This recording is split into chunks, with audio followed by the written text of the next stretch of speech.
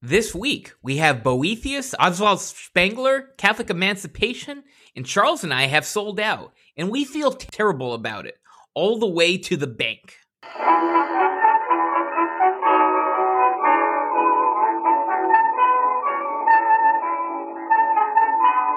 Welcome to another episode of Off the Menu, now being broadcast and podcast on the Crusade Channel. Talk radio the way it should be at crusadechannel.com. I'm Vincent Franchini from Tumblr House here with a Carolingian Charles Coulomb. Carolingian? You mean like Charlemagne? Oh, yeah. Well, today in real time is January 28th. That is the feast day of Blessed Charlemagne, who is my name saint. So yes, today I am definitely Carolingian. But wait, there's more. Because tomorrow is Sunday, but Monday, when people will be listening to this, it is, for Anglicans and some Catholics, the feast of Charles the Martyr, King Charles the Martyr. And if you were in London on this day, and some of our lucky friends are, you could go to Trafalgar Square and see the wreath laying by the Royal Stuart Society, the Society of King Charles the Martyr, and the Royal Martyr Church Union, of wreaths in honor of the murdered king. But wait, there's more. The next day, January 31st, is, are you ready? Can you dig it? What? The death day of Bonnie Prince Charlie, the first King Charles III. So the week is kind of Carolingian. But mind you, that's only Tuesday. Wednesday, February the 1st, that is an amazing day because it's the feast of both St. Ignatius of Antioch and, for all of you Irishmen out there, St. Bridget, the Mary of the Gale. But then night falls. And when night falls, it'll be Candlemas Eve.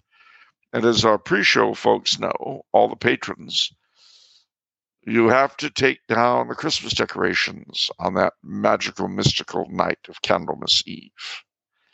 And then comes Candlemas itself.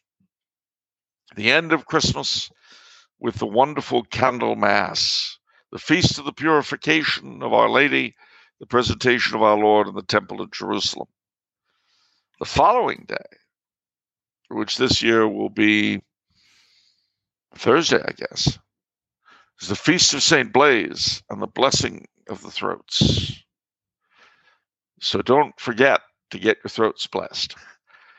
And then February, the Sundays after Epiphany will slide into Septuagesima, and we will be in carnival season proper. And you could party like there's no tomorrow until Shrove Tuesday, Mardi Gras. And then at midnight, it all comes to a shrieking halt, and Lent begins, and then we begin the countdown to Easter. But it's hard for me to let go of Christmas, I have to say. Yeah, same here. Same here. I don't want to let go of Christmas. Well, then don't. I mean, the first glimmer of Christmas, keep it up all the day around, all year round, keep up the tree and everything. Yep. Well, the tree is going to be a problem, Dress right? like Santa Claus when I go to work. Yeah, I would think. It would turn to a real fire hazard. Then I could keep heaps of holly and mistletoe. Have you ever dressed up as Santa Claus? Have you ever been Santa Claus anywhere? I have been, yes. And Really? Two pillows. But I was a lot thinner then. Took 2 pillows. Now I think I wouldn't need it. Now I could just put on the suit and, do the whole Santa thing. If some reputable organization wanted you to do that and would pay you good money, would you do that? In a heartbeat. Oh, that would be interesting. I would love playing Santa, Here comes Santa Claus, right down Santa Claus Lane, inspired by the Santa Claus Lane parade in the Hollywood of my childhood. And what I would be willing to do to show you how open and accepting I am of everything, I would be willing to be Santa in the Thanksgiving parade for Macy's in New York, and then fly to LA to be Santa on the following Sunday in the Santa Claus Lane Parade on down Hollywood Boulevard. Wow. And I would be willing, from that time until Christmas Eve, I would be willing to sit in a major metropolitan department store as Santa and, talk to the kids and listen to their demands for stuff. How would you handle that? I'm wondering, like, would you say, oh yeah, I mean, would you placate them or would you mess with them? I'd mess with them. Of course. What do you think? Like, what would you say? Did you know what you would say? Like, yeah, I know exactly what I would say. Do you really think you've been good enough to deserve that? You wouldn't say that. You would not say that. I think so, Santa. I think so. Well, we'll find out because, I've got a list back over the North Pole. You're on it, and I'm going to find out whether you're naughty or nice. You're putting the fear. And you've still got X number of days until Christmas, my little lambkin. So if you kept a clean nose so far, you better keep it clean all the way through to Christmas. I feel bad because the way my mind works, what you're saying right now, I feel like this is the invention of a really lucrative racket where it's like parents could pay you to put the fear of God into the kids and get them more well-behaved up to Christmas. Yeah. Wow. Now, I can't tell you right now, kid, because I don't have the list in front of me. I have to go back and have a look at the North Pole. But if you want me to bring anything better than coal to your house, you got to behave. Don't give mommy and daddy a problem. Yeah, well, dad's a drunk, and mommy runs around with half the 7th Fleet. Yeah, well, you don't want to see what they're getting. I can picture it right now. Actually, I would happily be like you're like Santa's helper elf, and then while you're with the kid, I'm collecting the cash from the parent. I can see it right now. You'd also have to collect the data from the parents. What do you mean? Well, I mean they're lined up, right? Yeah. For the kid to sit on my lap and yap at me, but you would have to go through the line and talk to the parents. You'd have to figure out a way that the parents could tell you quietly what the kid was, what the deal was. Right. I see what you're saying. I could do that. They wouldn't pay for just abstract fear. Right. That's true. Have you been smacking your baby sister around? Oh, that's right. There we go. Wow. And then you'd have a little earpiece. You'd have a little earpiece. Yeah, exactly. So let me get this straight. You've been smacking your little sister around, and yet you expect a G.I. Joe. This is actually such a good idea. I wonder if anyone has done this in the world. Well, I think it would probably be open to lawsuits. And everybody today is afraid of liability. So, well, what lawsuit though? I mean, you're doing what? Like, just have the parent sign some contract or something. Have a little digital contract on the phone or something, and disclaiming all responsibility for any psychological harm done the child. And then you could just have at him. We just utter horror. I see. So we don't eat our vegetables. We don't feed the dog the way we promised we were going to when the puppy was bought. And yet we still expect toys. You really are a dreamer, kid. You've got 13 days left till Christmas. Okay? And I don't know what I'm going to do with you. You sass your parents. You won't feed the dog. You won't eat your vegetables. I'll make you a deal. If you will do those 3 things, then you may get something decent on Christmas. If not, sounds like coal time. Well, I think perhaps the reason why this hasn't happened is there might be reprisals from from like when they get older and they find out they've been scammed. Well, that's interesting too, because it would reinforce belief in Santa in a very real way. And then when they have the talk about there not being a Santa, well, how did that one Santa know that I used to hit my sister? Well, the truth is, son, we told him. Ah.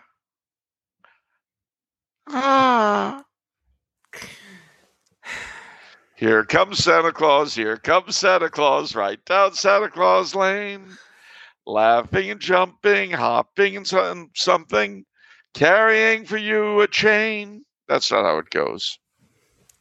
No, it's not how it goes at all. No. Bad Santa. Definitely bad Santa. But I would actually, I love Santa Claus and the whole mythos, the North Pole, the elves, everything else. All right. Are you ready for the memes of production? Nationalize the memes of production. For the common good. All right. We don't really have some memes. We just have some comments I'd like to read, actually. So one patron, through the messaging system, he said the Renner-Ronner conundrum. So we talked about who would you rather fight with, Carl Renner or Carl Ronner, right? Yeah. So regarding that, I think I tried to find Carl Reiner and join his squad. Also problems, but at least it'd be fun. Yeah, I would take Carl Reiner over either Carl Renner or Carl Ronner. I'd take Carl Reiner like that. Yeah. So, I like that. I'd take Louis Nye like that. Shelley Brumman. Who's that? Lenny Bruce, maybe. Shelley Berman. Who are these people? Oh, come on. Mort Sahl. Oh, okay. What? Okay. I would take any Jewish comedian over either Carl Renner or Carl Ronner.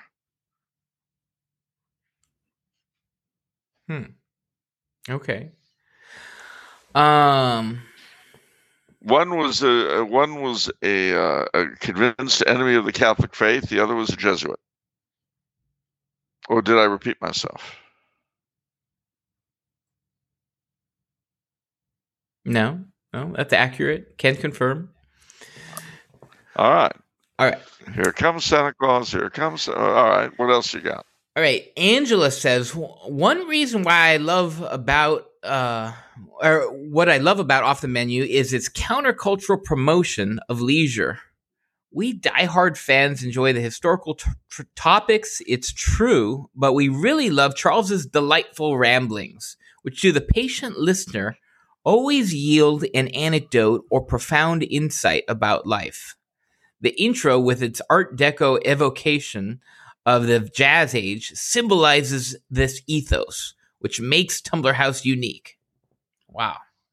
That's really... Thank you very, very much. We do our best to maintain standards in a world gone mad. Yeah. So, thank you, Angela. Just remember, just because the world is going insane doesn't mean we have to go with it.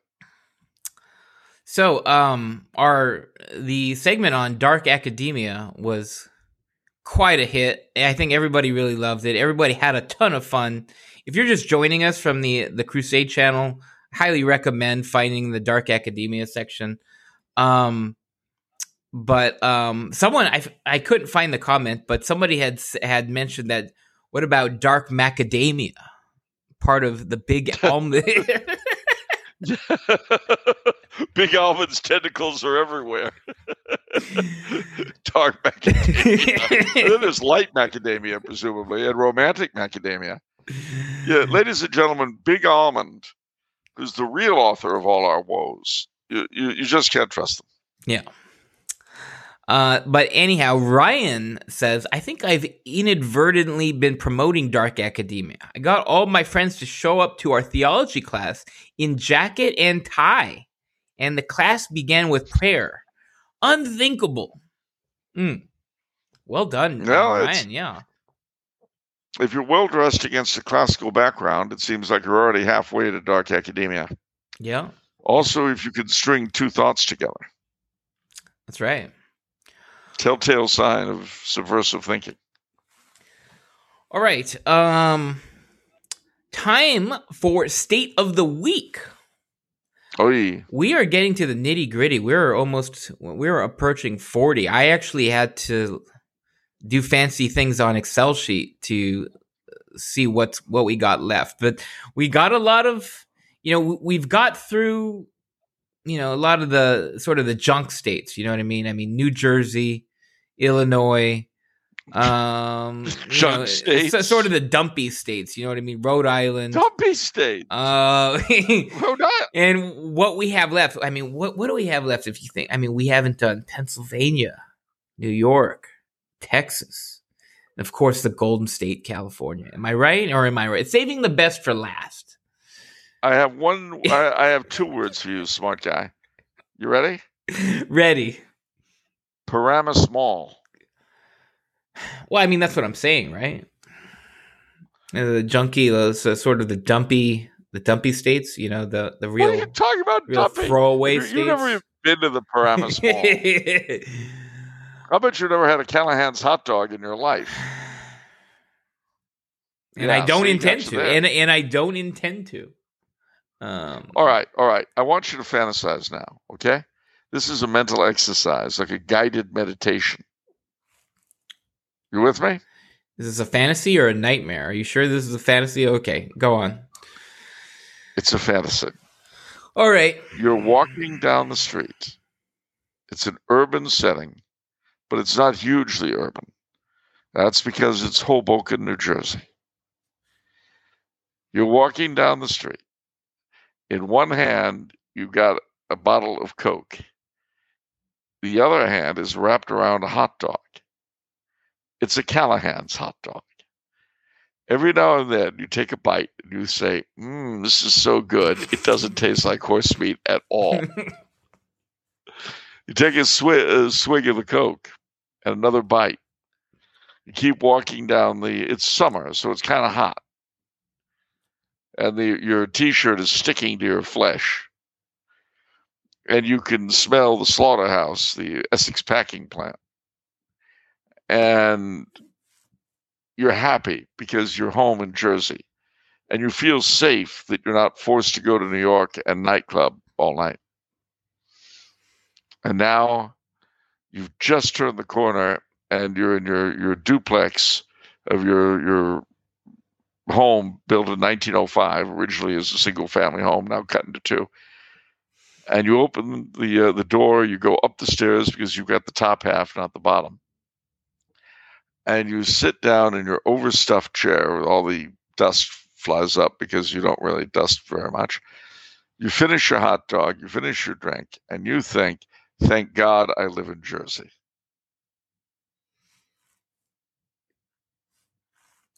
What a vivid image you paint for us, Charles. Don't you feel better now? I feel like those vivid image, but I feel like the feelings you projected on me were a little artificial, little superimposed there, but artificial. You just finished a Callahan's hot dog. You wouldn't get that outside of Jersey. And it doesn't taste like horse meat. Not at all.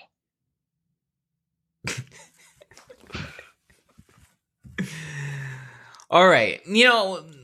Where does a Callahan's hot dog rank in terms of your all-time favorite hot dogs, Charles? Yeah, because I know you're such a hot dog connoisseur. Well, there's that. I would say that it's probably better than a Dodger dog,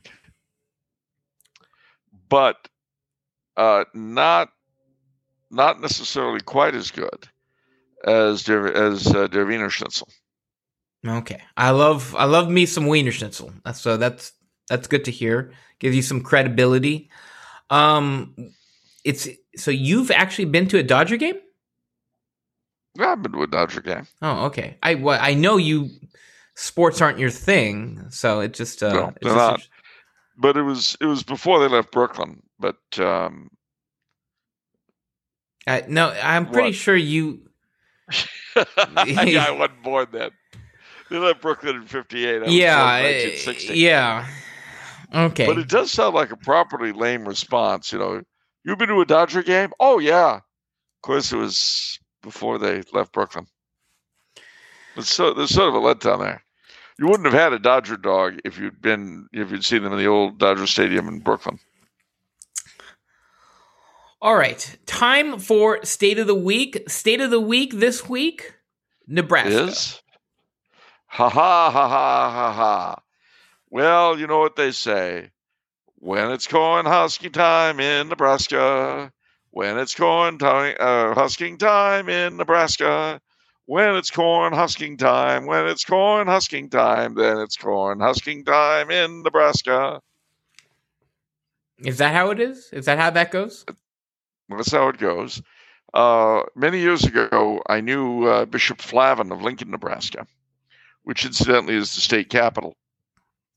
He was, at that time, one of the very few really Orthodox bishops in the United States. But in his office, he had a wonderful poster that showed a snow-covered cornfield with the caption, Ski Nebraska. And that's the first thing you got to understand about Nebraska. It has some rivers like the Missouri and the Platte, and it's flat. And it's heavily agricultural. But don't let that fool you. There's a lot more to Nebraska than meets the eye. Firstly, in the capital city of Lincoln, you can see the rather ugly new cathedral and the somewhat prettier old cathedral. The Diocese of Lincoln is still very solid, and that's a good thing.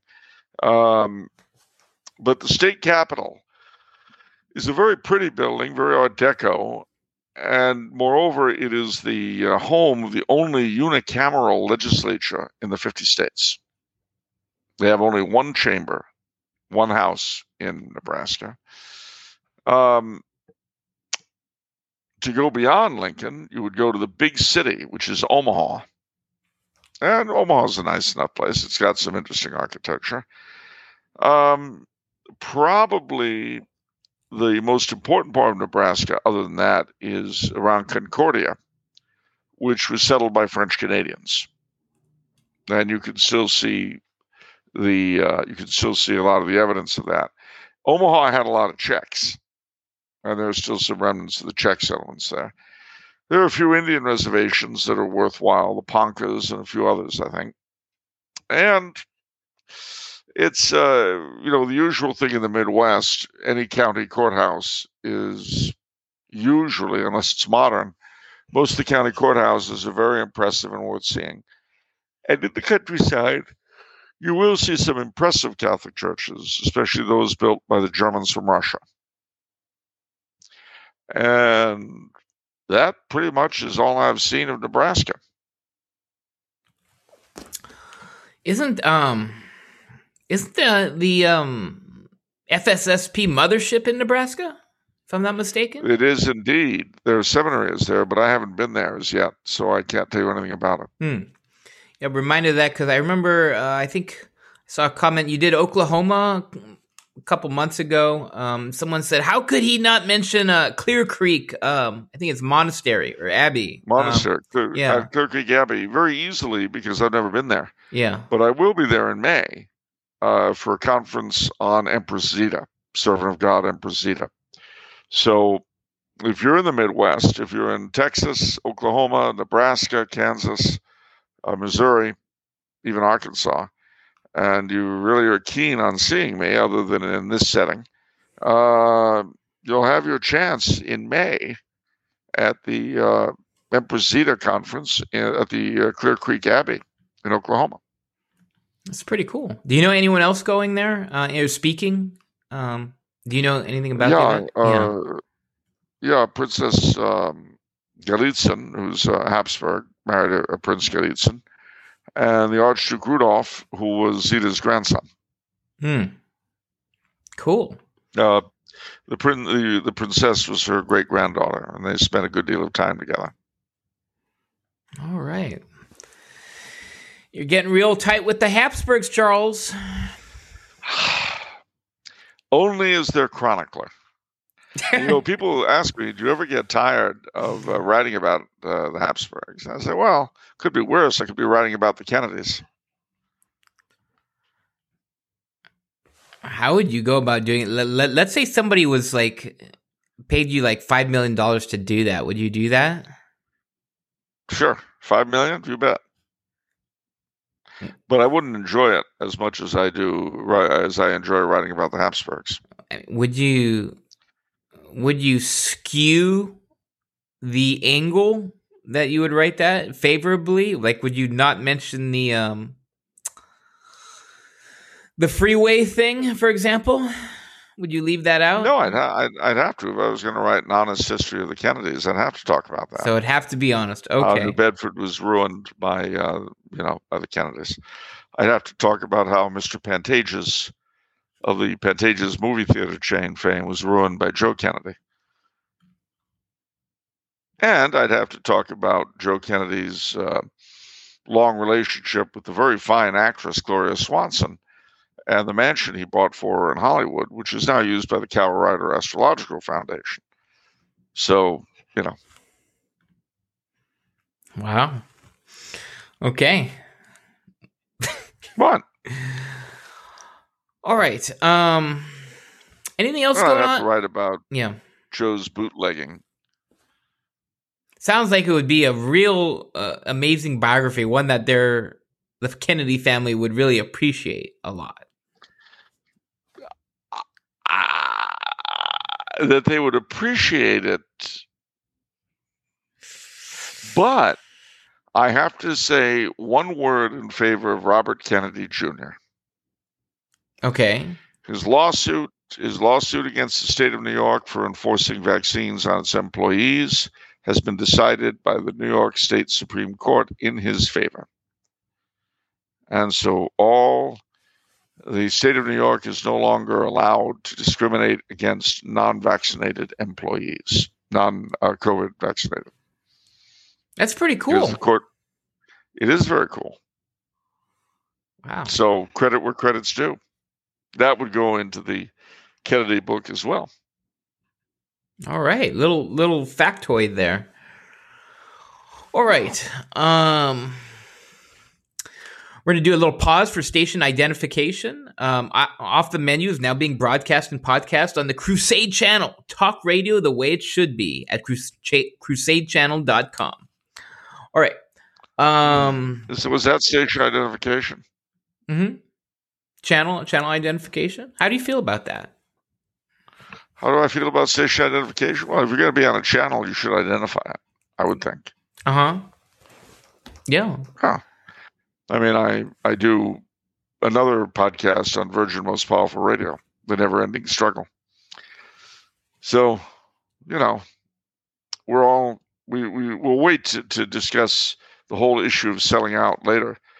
But speaking as a 1960s person, I want you to know that my ideals are not for sale, although they do rent at reasonable rates. Yeah, no, I mean, I feel like this was a no-brainer, honestly. I mean, for one, the fact-finding mission in the Bahamas this spring was not going to happen. The money wasn't there, so we needed to come up with the money somehow. I mean, we can't really live off the gift shop continually each year. You know what I mean? It doesn't work like that. It's always we have a bonanza maybe once or so a year. Then our suppliers have to lay low for a while. I mean, supply chain problems, happen sometimes. So we can't take that for granted, when it happens. Well, I mean, they can only close off the 210 and force traffic through downtown Arcadia a few times a year. You can't do it regularly. Yeah, I mean, that happens. I don't know what connection you're sort of making here, but Yeah. All I'll say is that I know that the California Department of Transportation was beginning to get a bit squiffed that the same section of the 210 kept getting blocked off for repair work that the department had not authorized. Well, it's been really rainy. There's been potholes. It's just, it's really a mess. And I personally am really in favor of it. I mean, you think people should stay off the 210 going through Arcadia when it rains? Yeah, it's really rough. Until it's repaired, I think they should. So they should just go through Huntington Drive through downtown Arcadia, despite the many outages of traffic lights. Huntington's a very fine street to drive through. You can see all the restaurants at Restaurant Row. So highly recommend it. Yeah, if you're not driving a truck. Well, look, I don't know anything about that. Okay, I don't know anything about what you're talking about. I would just say that ever since Chief Clancy came in, the number of times the 210 has gotten blocked off and traffic's been forced down Huntington Drive have ballooned. I'm not saying that's a bad thing. I'm just, it hasn't escaped my notice, and it hasn't escaped Sacramento's notice either, hence the jumping up and down. But I can understand why you'd suddenly develop supply problems if the 210 was no longer blocked off on a regular basis. Right. Yeah. The supply trucks can't get to us. Right. I mean, it's a logistics problem. Yeah. Well, I can see that they're able to go directly through to their actual destinations instead of being going down Huntington Drive and getting shaken down. Although I'm told we can't call them shakedowns anymore.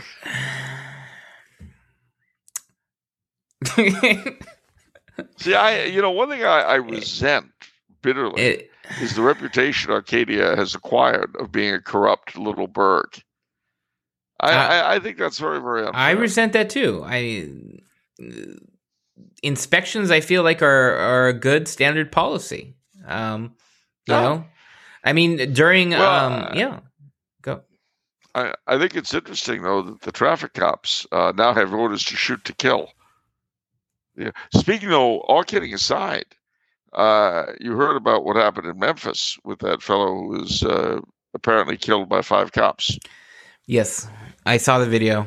I've been reading all about it. Yeah. Well, we don't have problems like that in Arcadia.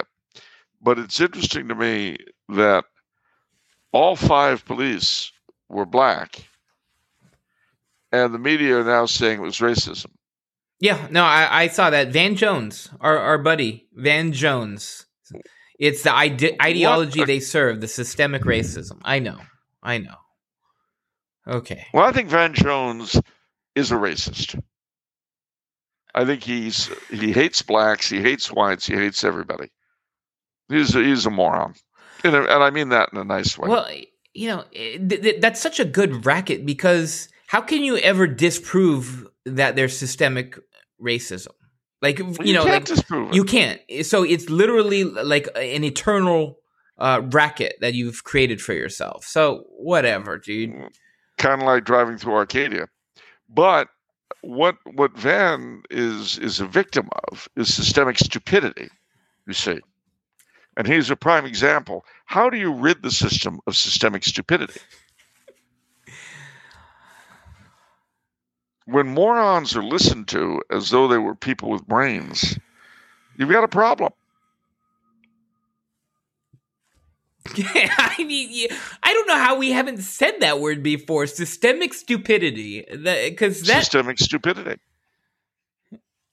That's what our country and the West suffer from. You talk about looters and burners of buildings as mostly peaceful rioters? Really? Well, let me ask you a question. If you're a news creature, an academic, or a government person, and you use that expression for them, if I burned your house in response to the recent killing in Memphis, would that be a mostly peaceful protest? Now, I'm not talking about someone else's business. Your home. Yeah. Or the other way you have said it that really resonated with me is you posed the question, how oppressed do I have to be in order for it to be okay for me to burn your house down? Yeah. Right. How oppressed? And the answer for anybody who isn't utterly brain dead is never. You will never believe that I am sufficiently oppressed that it's okay for me to burn down your house. And all of these moronic tools in government, academia, and media who say that it is are just that. And the proof that we're stupider than they are is that they're in the positions they're in. Systemic stupidity. Yeah. How do these people not get laughed off the block, you know? I think Liberace was right. I do too. Okay, well, what did he say? We're just going to let it hang there. No explanations, ladies and gentlemen. Liberace was right. And I would suggest that we start turning that into graffiti, bumper stickers, no explanations. Liberace was right, and let people like Van and the other morons that run the show, let them try to figure out what anybody means by, I'll say it again, Liberace was right. Yeah, he absolutely. All right. Well, I don't know either, ladies and gentlemen. I mean, you just found for us the title of the episode, total clickbait. Imagine people who see the title. It's like, oh wow, what are they saying about Liberace? What does that mean? Liberace was right. I could see it. The utility of this phrase, ladies and gentlemen, could go viral if we all play our part. Mr. So-and-so, you're here before this congressional committee. What is your response to the assertions of Senator Comiskey? My response? Liberace was right, Senator. I know what inspires this from you. I know exactly what is you're drawing from in your subconscious. What's that? Tina Delgado is alive. That's exactly what you're drawing from. And because it's this question that they never answered, and this was going on for decades.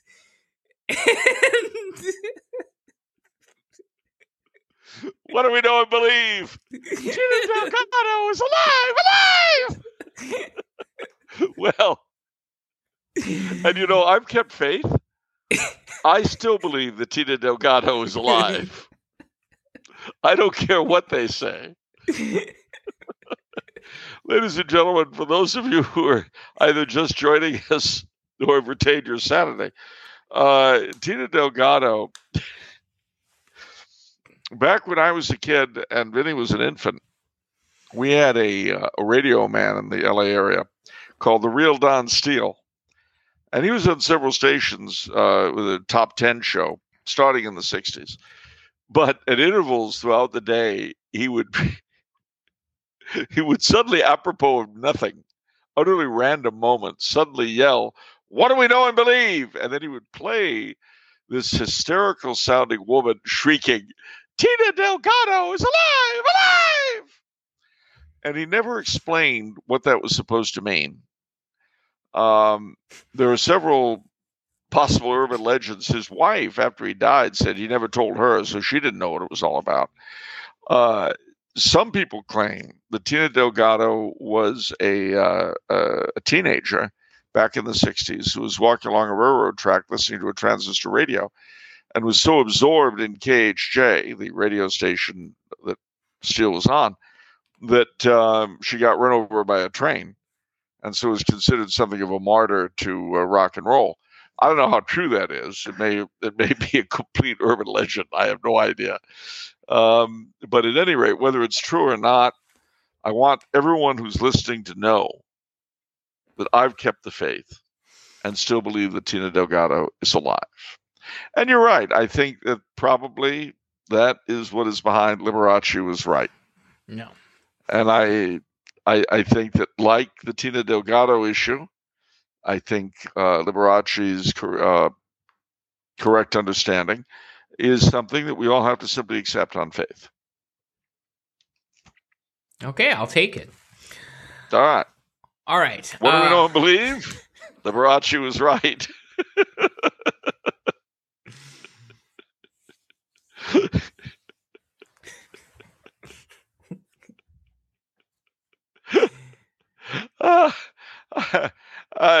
I don't know, ladies and gentlemen. I don't know. Too much fun. Anyway, let's move along. Move along. We've all got homes to go to. Move along. What do you got here? All right. Nicholas says, "Hello, gentlemen. I've noticed a recurring discussion on the show that as a society, we no longer dress well and how that should change.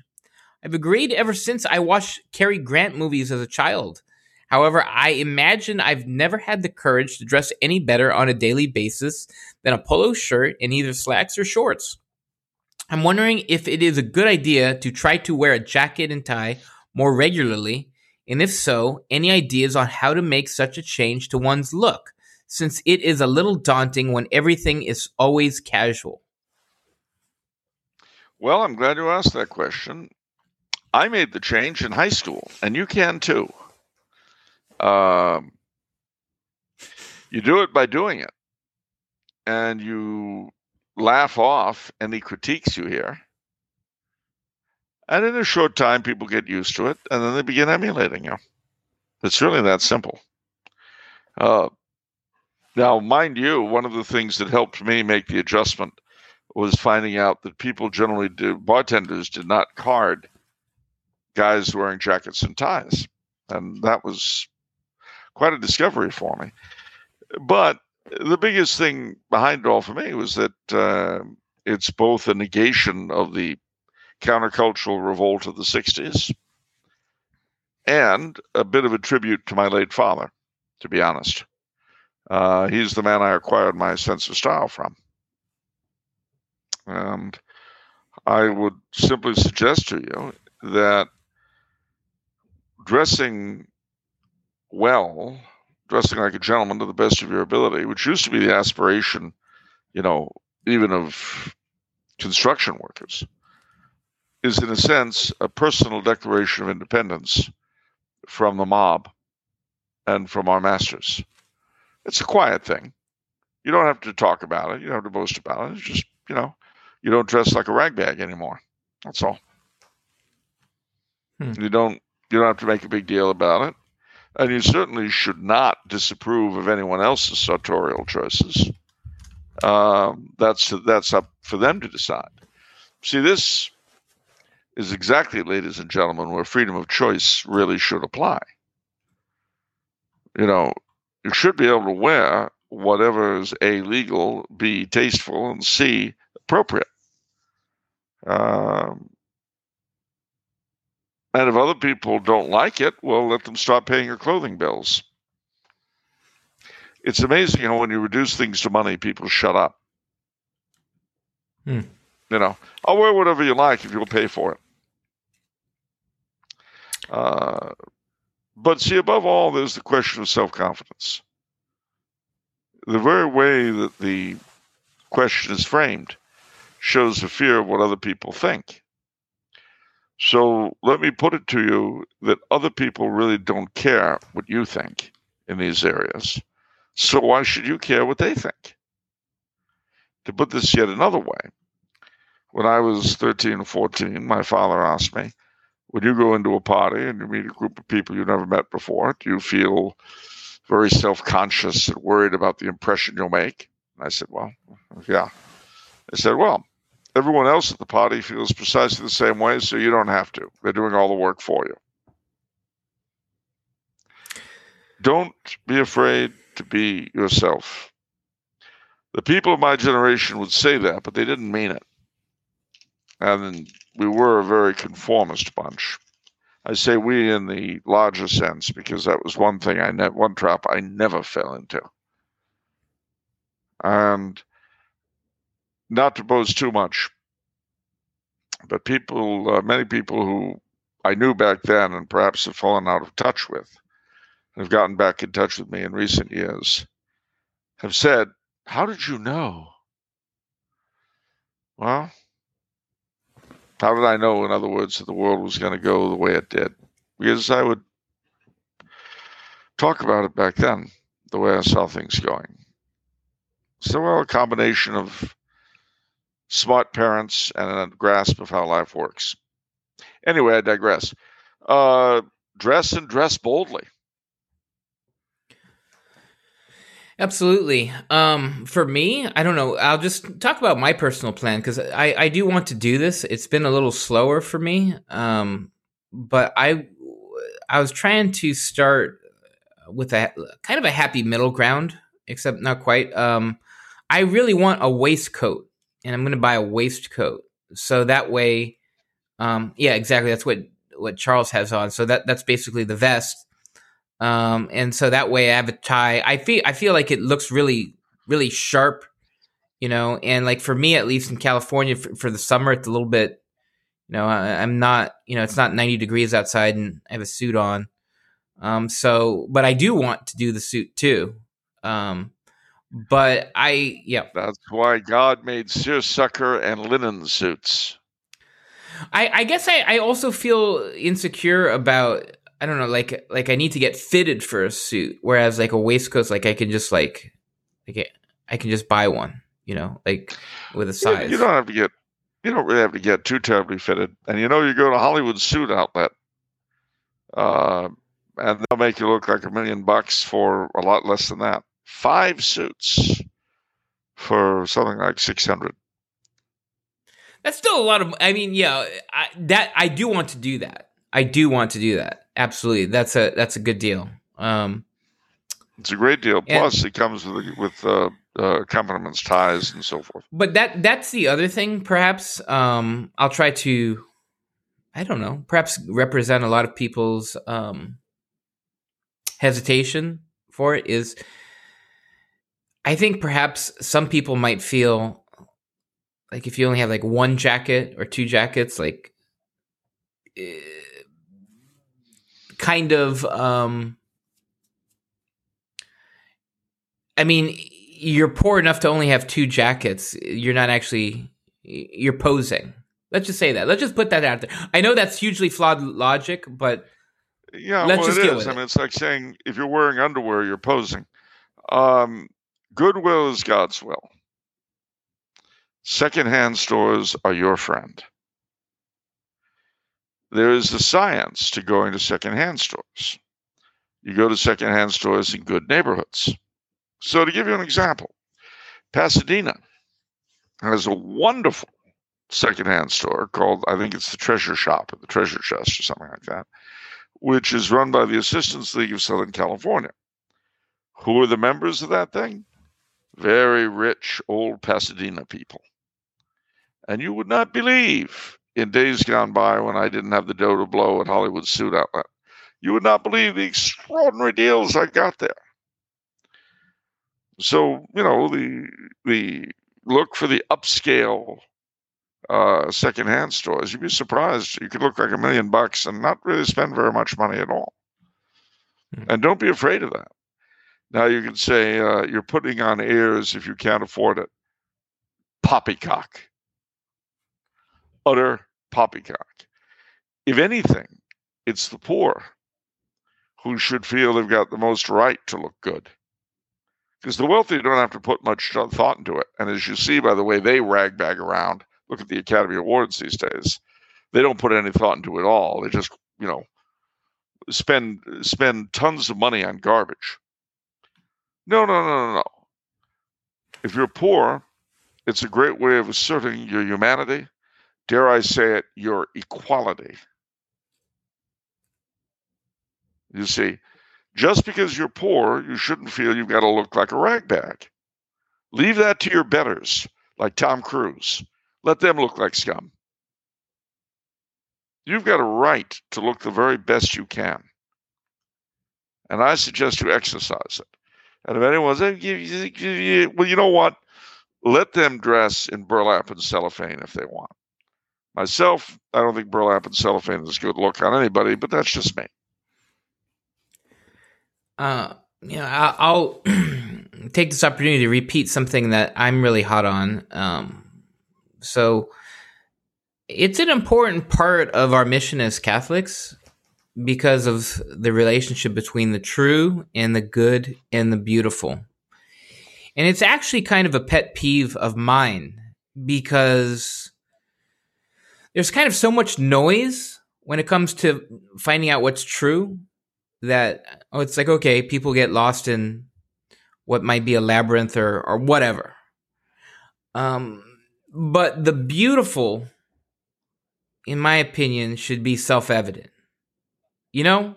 Like, in order for you to choose things that are just so ugly, what has happened?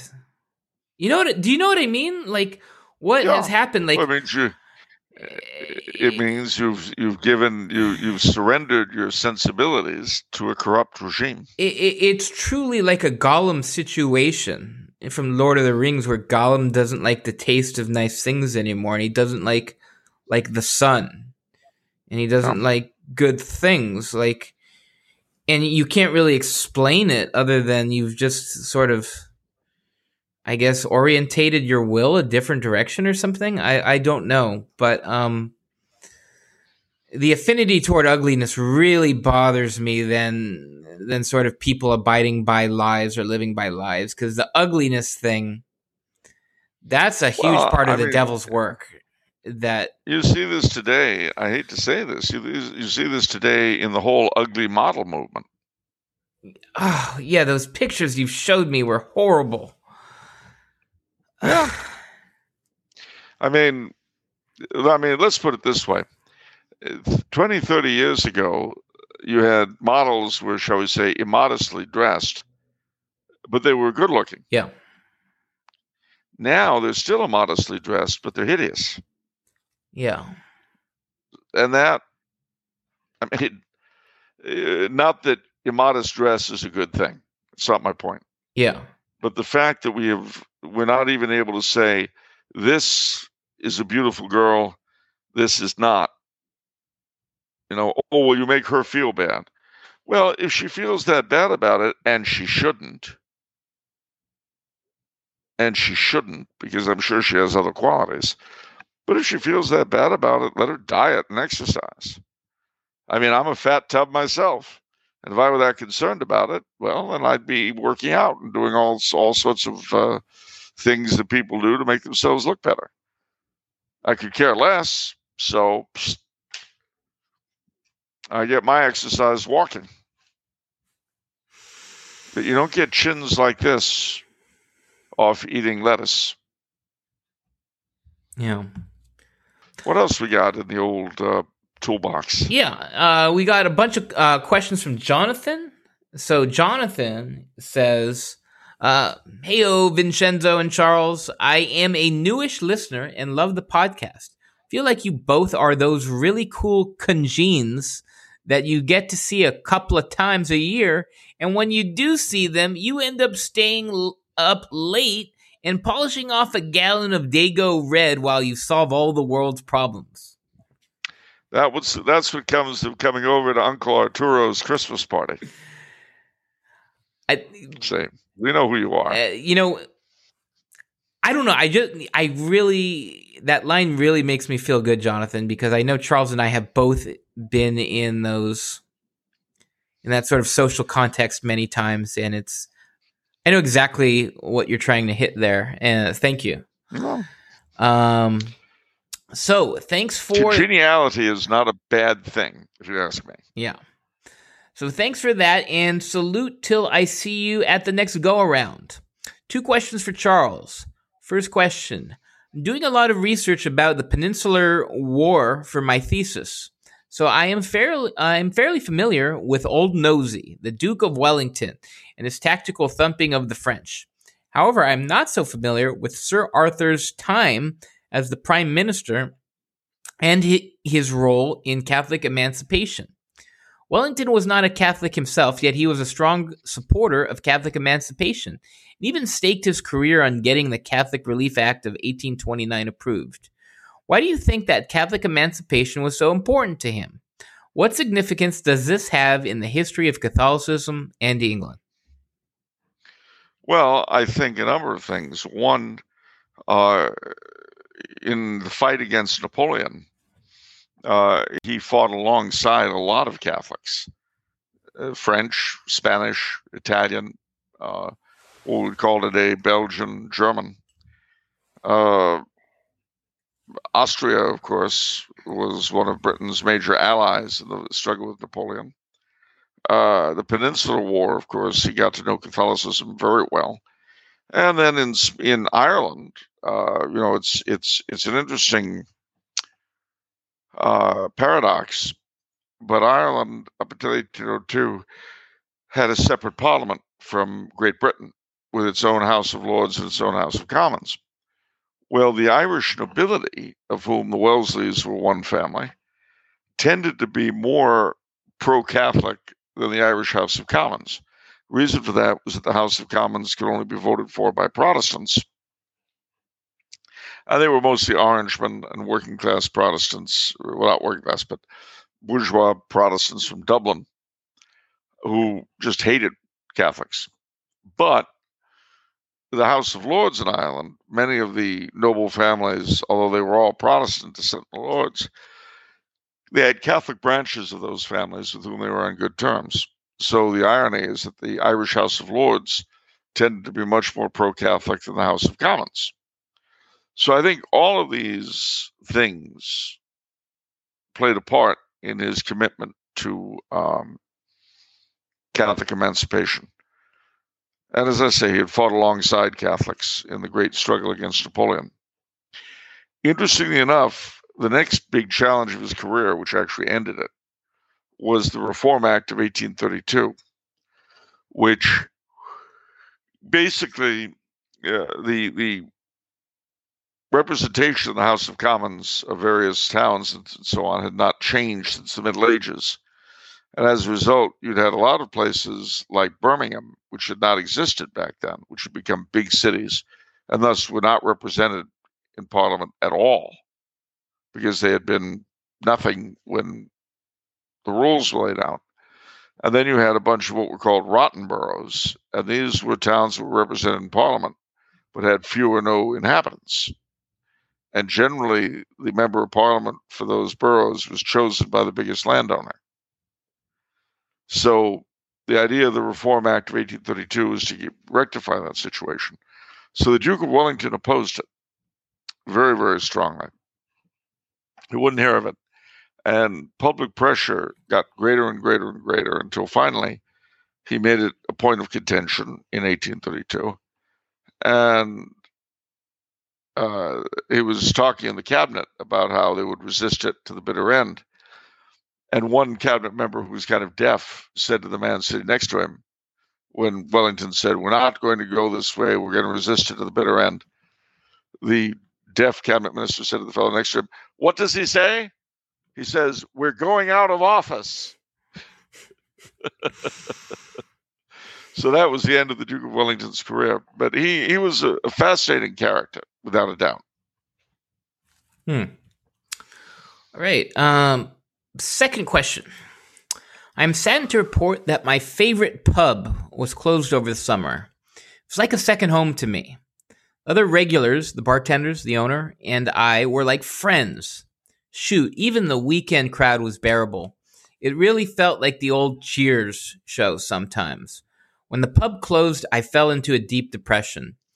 My friends keep saying silly things like, there are plenty of other bars out there, or there are other fish in the sea, but they just don't get it. Good bars don't happen anymore like they used to. It's been a few months, so I'm starting to feel ready to get back on the market again and find a new pub. but I am just unsure what to look for. I recently picked up The Muse in the Bottle, and I'm grateful for many stories and anecdotes that have greatly helped in my morning. One story, Death of a Bar by Tom Lovero, hits particularly close to home. Not only does it feel like my favorite pub has closed, but it feels like the entire concept and experience of a great bar is something that is fading away in America these days. So any advice for getting back out there to find a new regular haunt again? What kind of things do you look for in a great bar? Many thanks to you both in prayers for Charles's health. Salute y cent'anni. Oh, well, it's good to hear you speaking your native tongue. Okay. All right.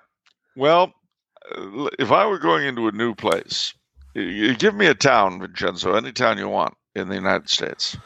Anywhere. Oakland. Oakland, California. All right. That's a challenge. Let's see.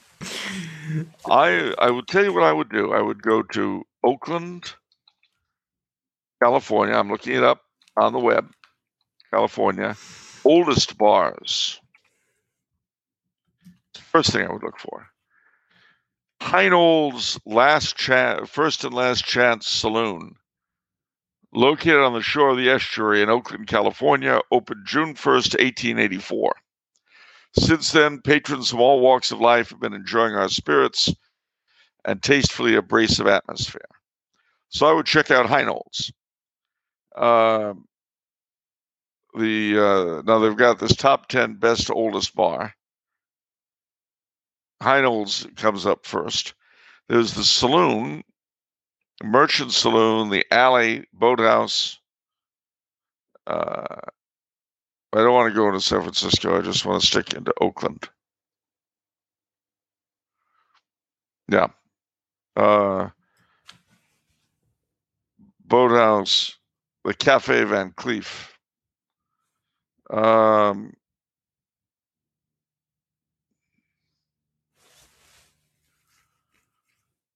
Yeah, so I would, of this bunch here, I would definitely check out Heinold's First and Last Chance Saloon.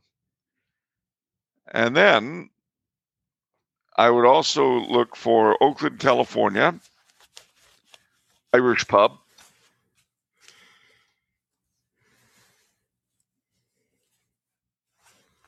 And what does that give me? Well, Heinold's pops up again.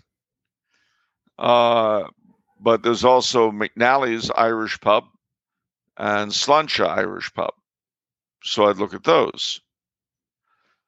Now I'd look up English Pub.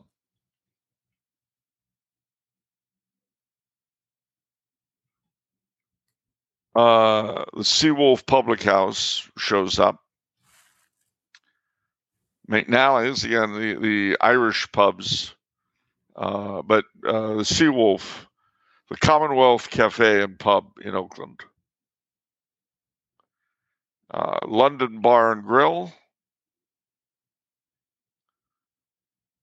Kensington, that's pretty far away from there. So there's Slancha Schmidt's Pub. Okay, so, yeah, it's possible to look up. Number. It's possible to look up on the internet, right? So yeah. So what I would do is I would look up oldest bar first. Oldest bars, plural. And then I would look up Irish, English, British, and Scots pubs. And then I would try them on. That's what I would do. Yeah. Now, if you really... and then another thing you can look at under is dive bars. How about let's get, so you've handled the logical side of this, like, okay, what should you do? But what about the emotional side? I mean, is there going to be another good pub out there that can fit the bill? What would you have to say about that? It would depend on where you are, but I mean, you again, it's sort of like when you're rebounding after breaking up with somebody. you take it easy, and then you go into a place. Are you comfortable? Does the bartender greet you? Is he friendly or she? What are the people like? And that's something you just have to go in and sit around and watch and sit and drink and hang out and see what results. And you may find that one or two or three aren't to your taste, so you move on and look at another one. But eventually, I'm sure you'll find something. I have to remark at this point, of course, that the First Cabin in beautiful downtown Arcadia, home of Pat O'Brien and the Priests of Love, the house band, Bob the bartender, and unfortunately Phil the English bartender is dead. But he was great, and Bonnie, got to mention her. It was a smokeasy for many years that is no longer, and half the Arcadia PD hang out there. Cop bars are often pleasant places. Well, do you have any favorite pubs in the LA area? I have a lot of favorite pubs in the LA area. Is Griffin's considered a pub? Yes, Griffin's of Kinsale, I would definitely recommend. They're in South Pass. The Old Town pub in Pasadena itself. The Robin Hood in Ireland's 32 in the San Fernando Valley. Molly Malone's and Tom Bergen's in the LA area. As far as just bars go, per se, the First Cabin, as I've said, there's some restaurant bars like the Derby in Arcadia or Musso and Frank's in Hollywood. King Eddie's Saloon at the Edward V Hotel in downtown LA, right there on 5th Street, our very own Skid Row. The Rustic Inn in Los Feliz. Okay. Well, we got quite a few. Yeah, that's a good list. All right. The Dresden Room, the bar of the Dresden Room in Hollywood, and also the bar of the Tay Restaurant and the Tam O'Shanter in Glendale? Atwater. Oh, okay. Glendale, Atwater, yeah. Damon's in Glendale. All right. Daniel says, good evening, Vincent and Charles, and a Merry Christmas and Epiphany tide to you both. Before asking my questions, I wanted to clarify a question I sent many weeks ago regarding Scotism, Thomism, and the absolute primacy of Christ. The way I understand the Scotistic view can be most simply explained as asserting that the incarnation of the second person of the Holy Trinity was the first thing God willed outside of himself, and therefore all of creation, beginning with the Blessed Virgin Mary, was filled for the sake of the incarnation. This, therefore, asserts that Christ was destined to become incarnate whether or not Adam and Eve sinned. This doesn't conflict with the famous lines, quote, "O happy fault which gained us such a Redeemer," end quote, because of that last word, Redeemer.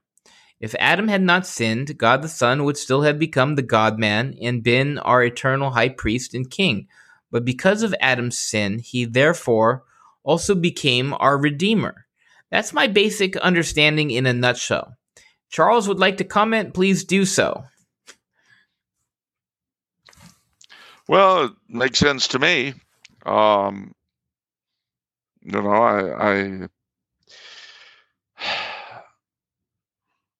What can I say? I wasn't there and I don't know. But it certainly is a plausible supposition. I'm not much of an abstract thinker, to be honest with you.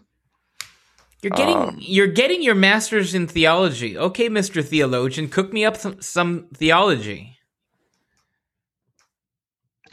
See, having a degree in theology gives you the right to talk smack that you don't have. Okay. Well, I totally agree with that. Oh, yeah, absolutely. In other words, well, do your job. Rather than forcing me to give theological judgments. It just allows me to shoot yours down. Is that what you're in it for? That's why you've been here in Austria the whole time? You just want to shoot people down? Yeah, pretty much. Wow. License to talk smack. So you have so you don't have any interest in theology. You just want the license.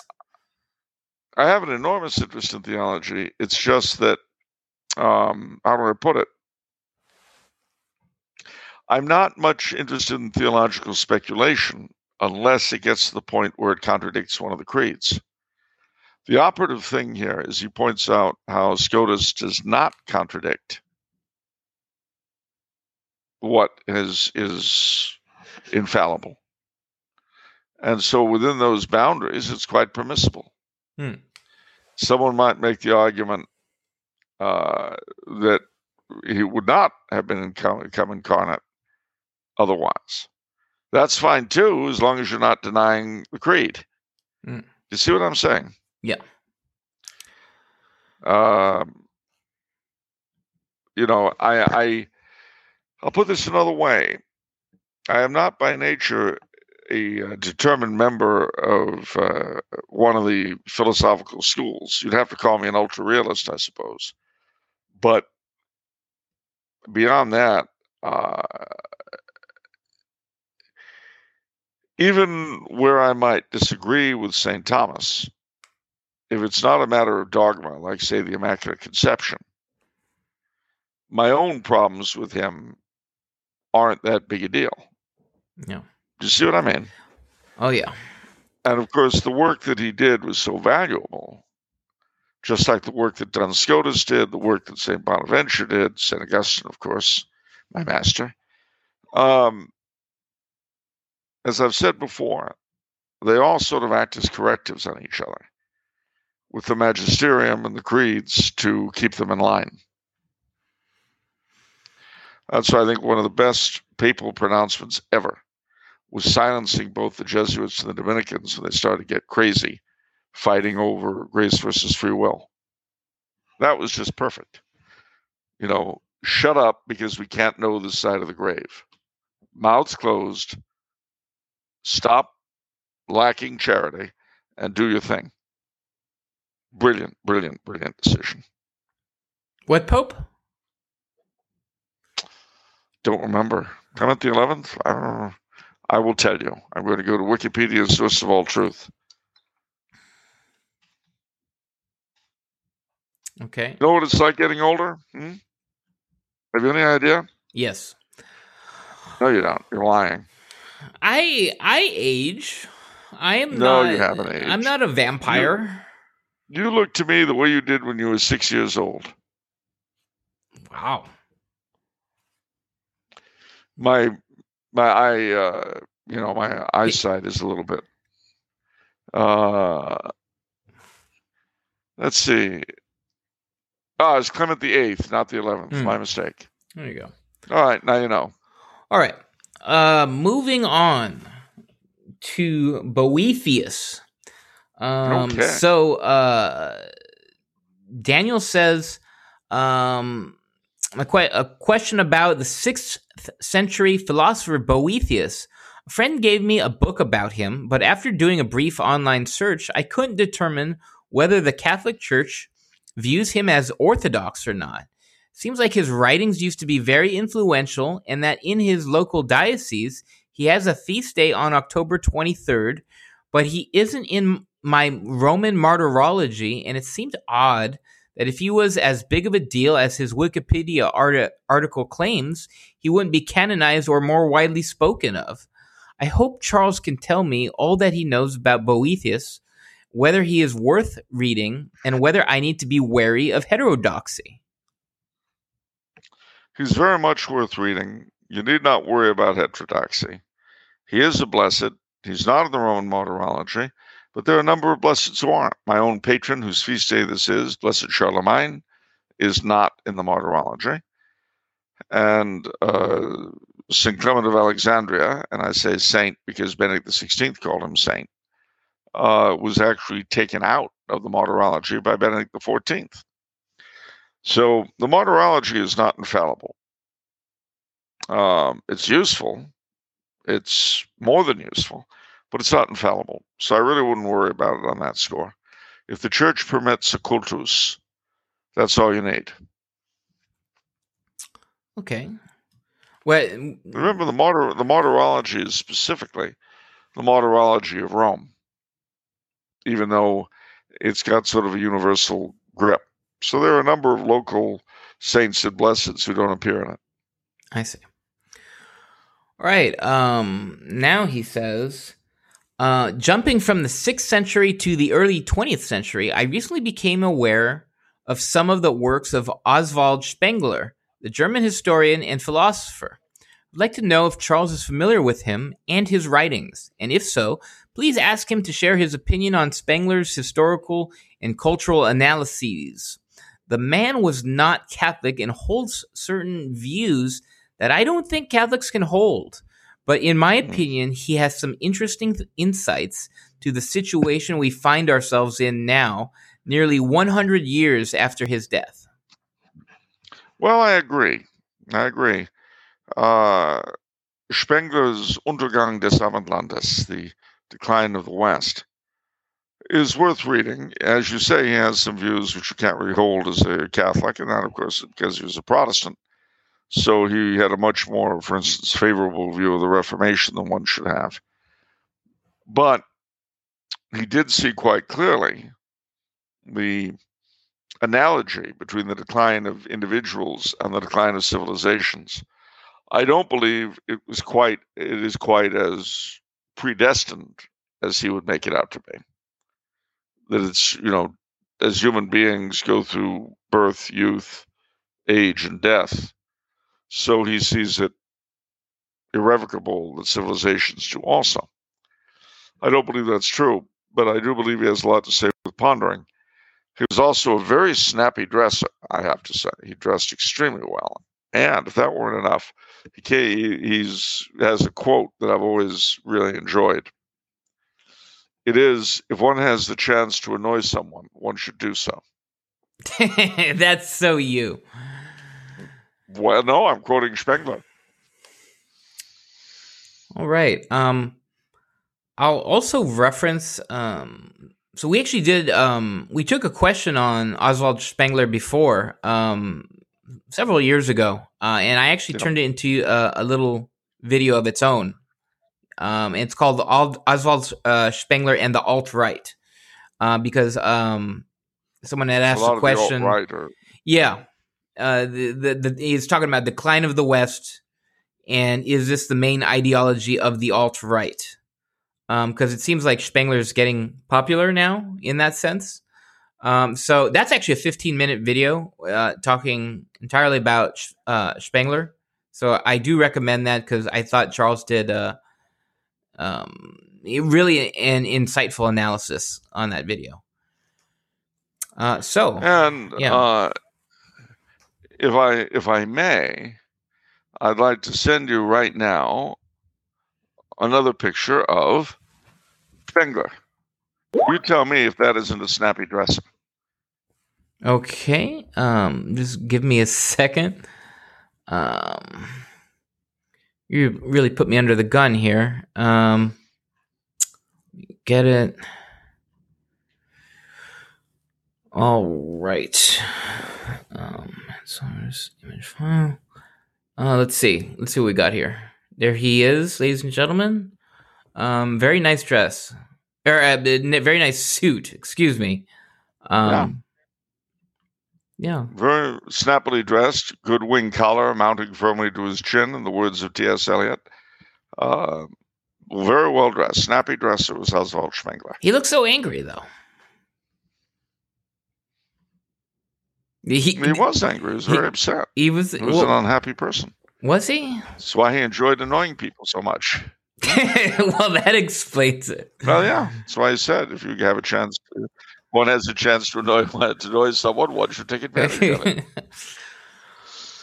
And I don't share it entirely, of course, but on the other hand, I can understand his motivation. It's a form of self-expression, and as we know today, self-expression is everything. All right. Or so they tell us. Has anyone registered complaints about the departure of the Magic Pile? No, nobody has seemed to notice. I don't know. I think everyone's kind of being kind and knows that your situation has changed a lot with the illness and this and that. So just assume you're. Oh, why don't you put some books on that, Charles? Get some nice books there. You know. I think there's an insult in there someplace. You just told me. Yeah, I mean, you're just so weak and vaguely old, and just people just pity you. Okay, now it's coming to the top. It's rising to the top. It's becoming clearer. Do you really want me to reread the history of Let There Be Peace on Earth? No, again? Don't do that again, please. Do you really want me to do that? Please don't do that. I could, I've got it right here. I could reread it. No, I'll be good. Have you lost sight of the fact that a plea for peace came from the hearts of teenagers gathered together to sing a song of peace in the mountains of California? In 1955, it was a retreat that gathered young people of many different racial, religious, and economic backgrounds to explore their commonness and their brokenness, and to find together a commonality that transcended all their differences. In the words of your mom. See, I can do this too. In the words of your mom, so now we punish. Or that's what that was. That's exactly what that was. So now we punish. Yeah, that's true. That was a great line. That was her response to anything. Any response you had to what she said, there was the slightest bit angry, no matter how annoying she had been. Yeah. Oh, I see. Now we punish. And then what could you say to that? So you just saved yourself. That was a good serve. You were going to get a lot more garbage like that, but you just saved yourself. Oh, good. 2 minutes of drivel. I could have handed it to you. Though. I know you could. It's right up here. I know you've it's got between these ears. Okay, I'll be good. I could instigate a little bit more, but for the sake of myself, I'm going to withdraw. All There's right. 60 years of countercultural crap wrapped up in this head. Okay? I mean, I could talk to you about the human potential movement or the need for all of us to somehow reach down deep within ourselves and bring to the surface the tools that all of us need for exploring this adventure we call life. I could do that, but I'm not going to do it. I'm not going to subject you or the audience to that. Well done. We'll pin a medal on you. You should. I deserve one for my restraint.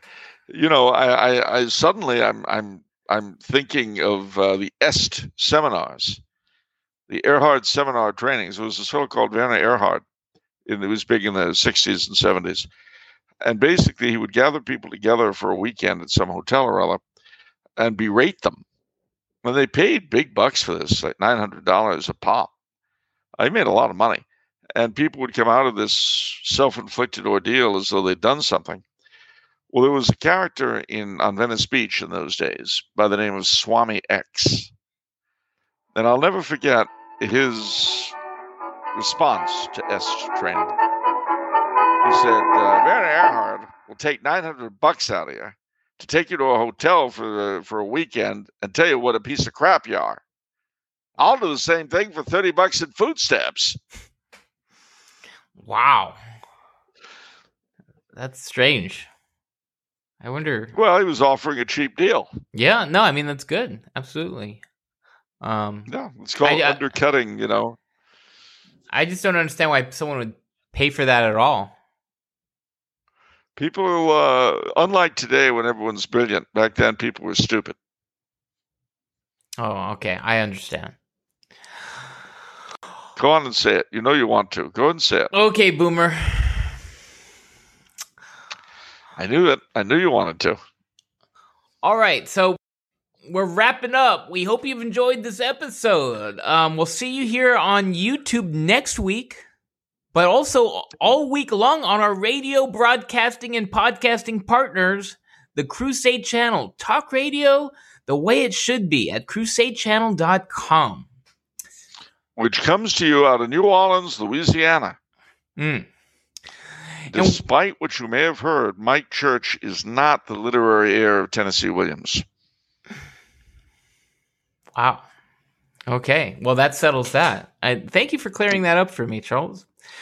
There's been some question, but it's not true. He had nothing to do with any of it. But another question for you: what if it's sure? What is it if it's Monday? It's off the menu. And what about the soul you save? It may, and I can say this after due consideration, it may very well be your own. I'll do it. See you next time. God bless you all. Righto.